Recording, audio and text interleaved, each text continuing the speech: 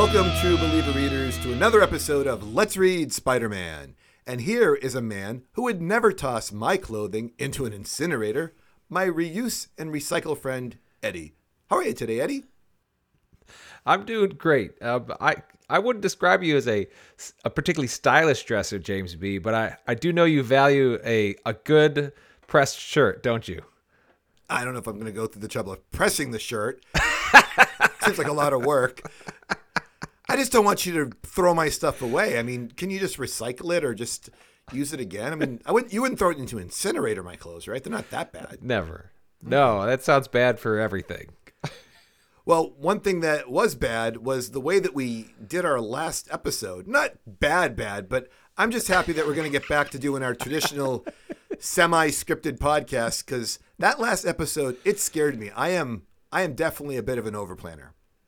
I got to say I sweat on a couple parts of it, but, you know, it was a nice change up from our usual. But thankfully, we're back here to our typical format, everybody. Yeah, we're going to do the 2 issues again. And there's something today that's going to make it even a little bit better. That's right, James B. Today we have a first-time guest. Introducing Charlie Staton. We are elated to have you join us, Charlie. How's it going? Hi, guys. I'm doing great. I so happy this is finally happening. When I was growing up, I was pretty nerdy, but just never was in with the comic book crowd. And so I finally found my way to it. So I'm thrilled to be here. There you go. Wait Charlie, a second. why don't you tell us? Hold on. I got to interrupt. You were nerdy, but you couldn't get in with the comic book crowd? Okay, so, all right. So I was nerdy, but like I'm from like a rural town, and there just like weren't that many people that were into comic books. Charlie, why don't you tell us about yourself and what you hope to bring to this podcast? Sure, yeah. So, humor writer, been writing for websites like McSweeney's, Slackjaw for the last 5 or 6 years, and as I mentioned, I'm new to the comic book world, so I think I bring an outsider's perspective. So I'm excited to bring that. Well, I got to tell you, I'm so excited that I have a humor writer on the show. Unfortunately, this first book, not super funny, but we'll make the most of it. Eddie, why don't you talk about the not so funny, kind of serious first issue we're going to discuss today? All right, it's a little heavy, but The Amazing Spider-Man 92, The Iceman Attacks. Spider-Man finds Gwen and Sam Bullet in Peter's apartment and takes off with a reluctant Gwen in his arms. He swings with Gwen to help hide his identity, but doesn't count on Iceman coming after him. They do battle on a rooftop with Gwen nearby. Sam Bullet is thrilled with Spidey's escapades because he is now sure to win his district attorney election. Back at the Bugle, we see J. Jonah Jameson standing up to Sam Bullet's threats against Peter. Bullet makes a trip to the Bugle and says the following line: "Anyone ever tell you know too much, black man?" Charlie, what do you think about the social climate and politics in this issue?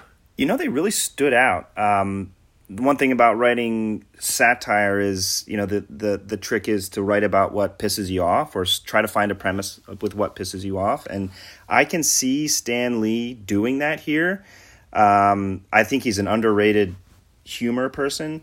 But he's getting at some really serious issues. I mean, we see the law and order phrase repeated in today's politics, of course, and he's drawing basically Bullet as Nixon here. I mean, the resemblance is uncanny, and he's bringing this. He's sort of making the dog whistle explicit here, and he shows us behind the scenes. He shows us that Bullet, when he's not in front of the cameras, is calling this character Sambo, and he tries to murder him. So it's a very pointed and forceful commentary that I appreciated.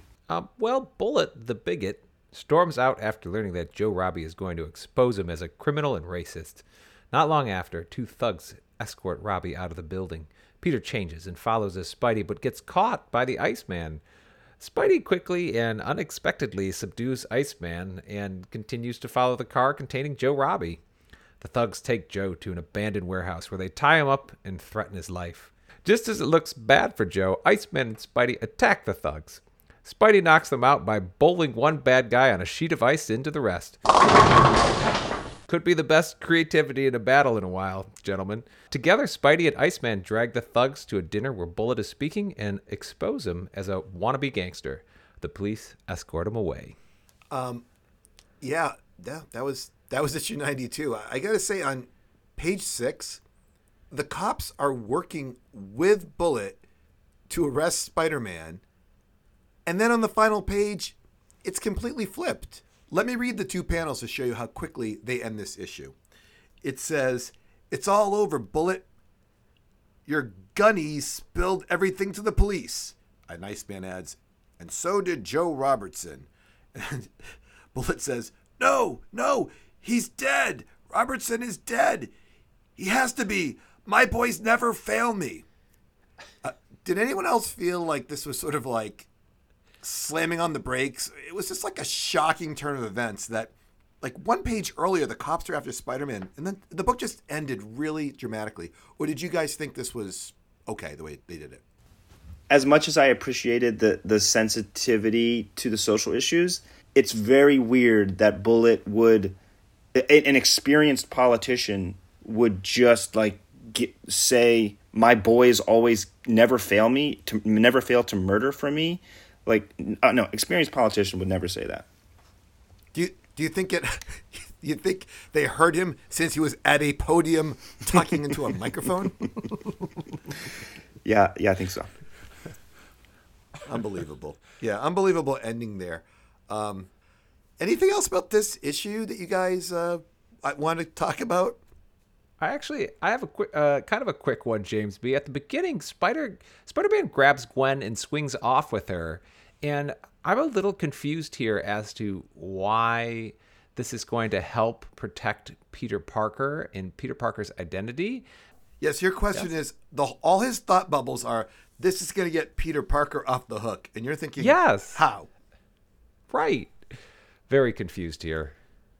Well, the good news is I brought Charlie along to answer this question. So, Charlie, why don't you let us know how this is going to help? Yeah, I think Spider-Man really just wants to be close to Gwen, and he might be grasping at straws. I mean, it's definitely not neat and clean, and it's definitely, I 100% agree with you, but if I had to come up with an explanation, it would be maybe pointing at some kind of frantic energy in Spider-Man that we see come out in episode 93. Yeah, this issue had some promise. I don't know if it cleared Peter Parker, from the mess, but there was something going on. But this one I didn't enjoy as much as 93. And if you don't mind, I'll tell you a little bit about what happens in The Amazing Spider-Man issue 93, The Lady and the Prowler.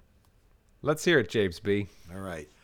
Our tale begins with a recap, reminding the readers that Spider-Man is still being sought after in the death of Captain Stacy.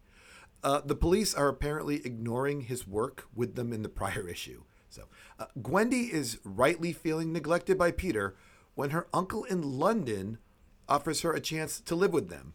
Her conversation with Peter goes as expected, where he declares his love for her and then backs off when she brings up her hatred for Spider-Man. I was thinking how the Amazing Spider-Man movie with Andrew Garfield, how they handled the death of Captain Stacy, it was very different.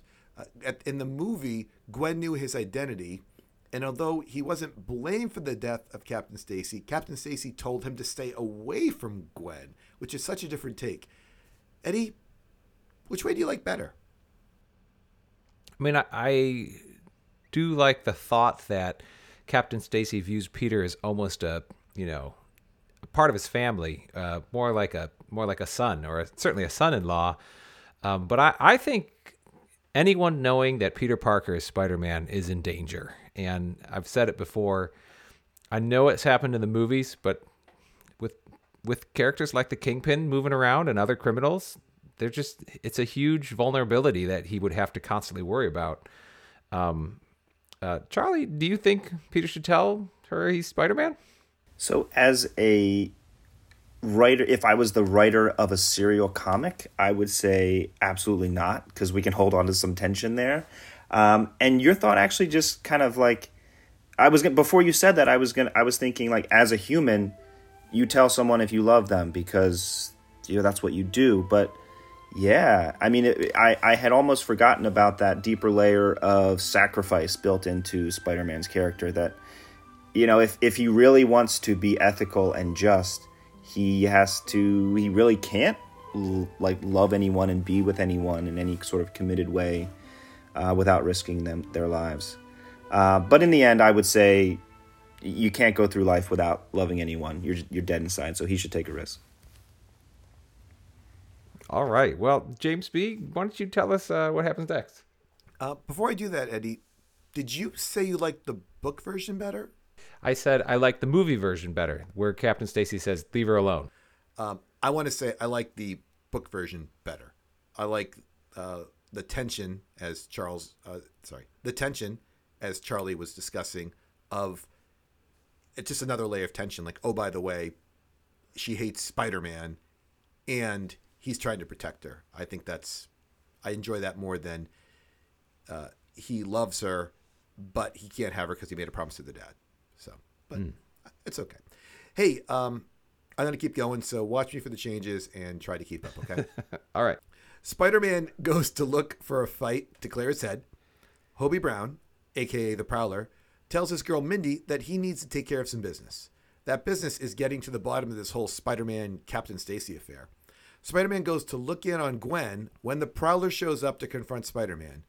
And there's, of course, a problem with that because, well, Eddie, can you think of a situation where Spider-Man shouldn't be fighting someone but is fighting them because they're misinformed or mistaken? So many, quote, good guys Spider-Man has fought. I mean, we can always go to the Human Torch, which we know is a good guy. We could say also he's fought the Fantastic Four in the past, too, very aggressively. And then recently, the Black Widow. I remember when he fought Medusa. It was a very confused battle. We're on the same side here. And don't forget Kazar and Quicksilver. Yes, Kazar. Thank you, James B. Kazar and Quicksilver. Well, maybe the cops can help Spidey out, James B. Well, speaking of cops, they fail to successfully close in, and Spider-Man continues to battle the Prowler, who puts up a kind of a good fight, but he loses his grip in a skylight. It looks like an elevator, but they say it's a skylight, and he ends up hitting the ground and goes unconscious. He's alive. Spider-Man drags him out of there and then strips him down, takes off his costume, and throws it into an incinerator, which just conveniently is there. He carries him to the hospital and finds an empty room and puts him in a bed. And then he makes a couple phone calls, and in comes the doctors, and Mindy shows up to show her love and support for Hobie. And then, Spider-Man just heads off to go see Gwen, who in the morning seemed to be at her place, but now she's on a plane, leaving Peter with agony and sorrow. A lot just happened there at the end between Hobie and Gwen and Mindy. Charlie, you're the guest. What did you think of this ending? I love the fact that we have Spider-Man in the corner watching this tender moment between Hobie and Mindy juxtaposed against Gwen leaving him. When you're reading the comic and you're in the flow of it, the action has just happened, and you might miss that moment of good writing. But I really think they transitioned back into character development really smoothly there. And, the ending it's a serial comic, so we're leaving them on a cliffhanger. It's the, Ross and Rachel at the airport thing, and it makes sense, and we're going to read in the next episode. But I did like that it wasn't just a gimmick. They had that moment where he was watching Hobie and Mindy. Yeah, I agree that moment is such a good one because Spidey's been grappling with this idea of telling Gwen whether he is Spider-Man / Peter Parker or not. And that really is the turning point for him to go and in explosive lettering, and this time I won't, I'm going to let her know. Unfortunately, of course, she's not there when he arrives back at the apartment or house that she was in. By the way, Charlie, thank you for bringing that up. I appreciate you seeing things. We're all different people, but seeing it from the writer's eye, I can see it now, but I wasn't thinking that way when I was first reading it. Hobie Brown, the Prowler. Here's a gentleman who had the suit, had some powers, made some bad choices, put the suit away forever, and said, I'm not going to use this again. And then he sees Spider-Man possibly in the death of Captain Stacy, and he decides this is worth putting on the suit again and, getting out there. So he's kind of acting like a real hero there. To me, this is a comic where the Prowler shows up, gets beaten up, and gets thrown in the hospital. But this is Hobie Brown's, I think this is his big hero moment. So I just wanted to point that out. Yeah, I see that. I like that a lot. Well, James B., I think it's time for a sponsor. No? Yeah, of course. Of course. We definitely have to have a sponsor. And Eddie, I have something that's never happened before. This is a very unique situation. Wow. I'd like to thank our sponsor for today's episode. It's the first return of a sponsor. Really? It's the return, in fact, of our first sponsor. We are grateful to once again have back the first sponsor ever in the history of our podcast.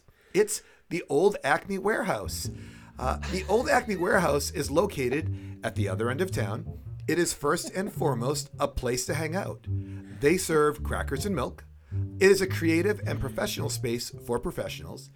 You don't have to know a cha-cha from a waltz to know how great a place this is. And more importantly, it's a place for freelancers to work, writers to write, burglars to hide out, hitmen to bring their victims and threaten to give them a long rest before they can blow the whistle on the boss. So don't hide, don't wait, don't be a poor man's Edgar G. Robinson.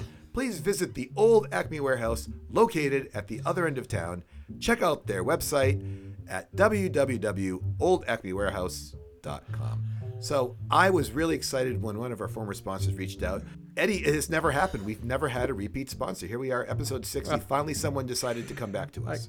I can't say I'm very supportive of the sponsors often, but this one in particular, how many dangerous criminal activities have occurred at the Acme Warehouse through our reading of Spider-Man? I really think we need a little more screening on these sponsors, James B. I mean, Eddie, WeWork closed down. Where are you going to go? Like, it's Acme or nothing, and there's so much action there. Come on, Eddie. Come on, let's go. Yeah, I mean, writers can go there to write. I mean, don't you like writing, Eddie? You like writing the summaries. I do like writing the summaries, but not with Blackie Drago next to me or some. Well, you're gonna don't some judge. thug sent by the future district attorney. You don't just say like, "Oh, I'm not going to go to this entire city just because a few people in the city might be doing bad things." So the old Acme Warehouse, sure, burglars hide out there after they murder, old men, or hitmen bring their victims there. By the way, nothing actually happened to Joe Robbie there, just for the record. He didn't, he got out. So I think you need to factor in all these things before you insult our sponsors. We just got this guy back too. You see how hard it was to get a sponsor to come back to us, Eddie? I can only imagine how difficult it was. Next time you go there and you ask for crackers and milk and you wonder why your crackers are stale.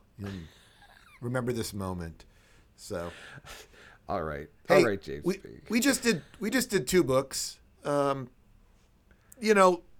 one really brags about the 90s, and I'm talking about the issue numbers, not the years of the Spider-Man run. But I thought there was some good stuff in here. Is there anything in particular that we didn't cover, whether it's a single page or a quote, or it's something else that you just want to talk about? I want to talk about the Prowler's claws. He loves these claws so much. So much airtime gets given to his claws. And they're like the reason he doesn't die. And Spider-Man's like, Prowler, as you're falling down the shaft, use your claws. Like the Prowler would forget after he had literally put his own clawed hands underneath Spider-Man's costume and said, I'll put my claws underneath Spider-Man's claws. As if he would forget to use his claws. Should I say the word claws a couple more times? What do you guys think? So I know how you really feel.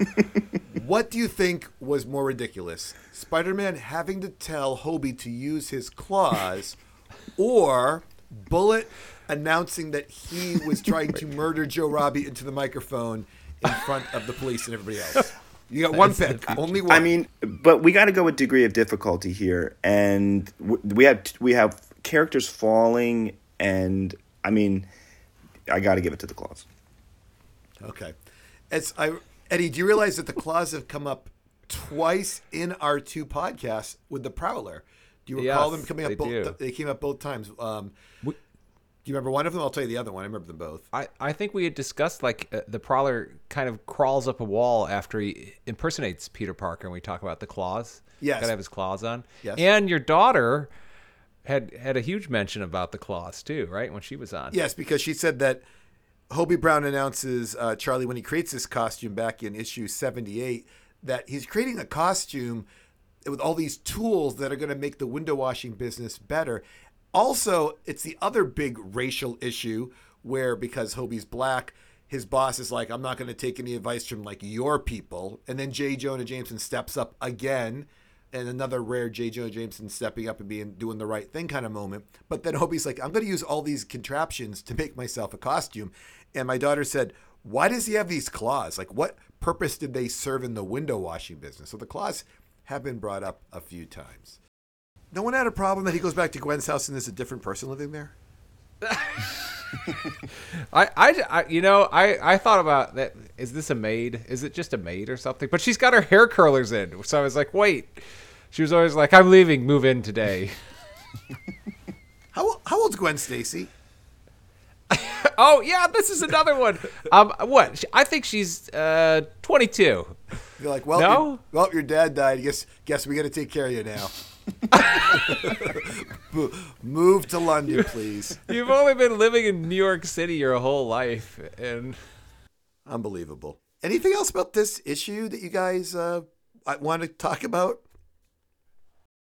This is remarkable for J. Jonah Jameson. I know he stood up before, but he's like, I'm talking about in issue actually 92 when Bullet goes to muscle him back into line instead of writing bad things about him in the Bugle. He not only defends Peter Parker, which who ever thought that would occur? That's crazy. Joe Robbie also. It's just incredible. Yeah, we ranked him very high on our villain list when we did our rankings before. We have to rethink that. But we can't do all that now because we need to start wrapping this podcast up, guys. We got to keep it under a friendly 30-minute timeline here. So why don't we give Charlie one more chance to talk about something that maybe he's involved in that maybe our listeners of Let's Read Spider-Man might want to check out? Yeah, absolutely. So I think the times we're in right now call for satire and humor maybe more than any time we've ever been in history. There's so many abuses of power. The inequality is so great that I think we need to both laugh and be shocked out of our complacency. But also, we need to just have a laugh because it's hard out there. So check out McSweeney's, check out Slackjaw, check out Reductress. If you want to read something about the Volvo commercials that were happening in 2018, if they really pissed you off, you can read my McSweeney's piece from back then. We'll have a link to it in the show notes, or I'm not sure what they'll be called. My Twitter, if you're curious, is @HuskyLees. I wore husky jeans when I was a kid, and I feel like memorializing that. So HuskyLees. People who wear husky jeans are welcome in the comic book nerddom, so we got you. Thanks, team. Eddie, what's our Twitter feed and what's our email? You can find us at letsreadspiderman@gmail.com, or you can find us on Twitter at letsreadspidey, or you can message us on Twitter too. Charlie, why don't you do the close for us today? And remember, listeners, if you love someone, let them know. Goodbye. Goodbye. Bye.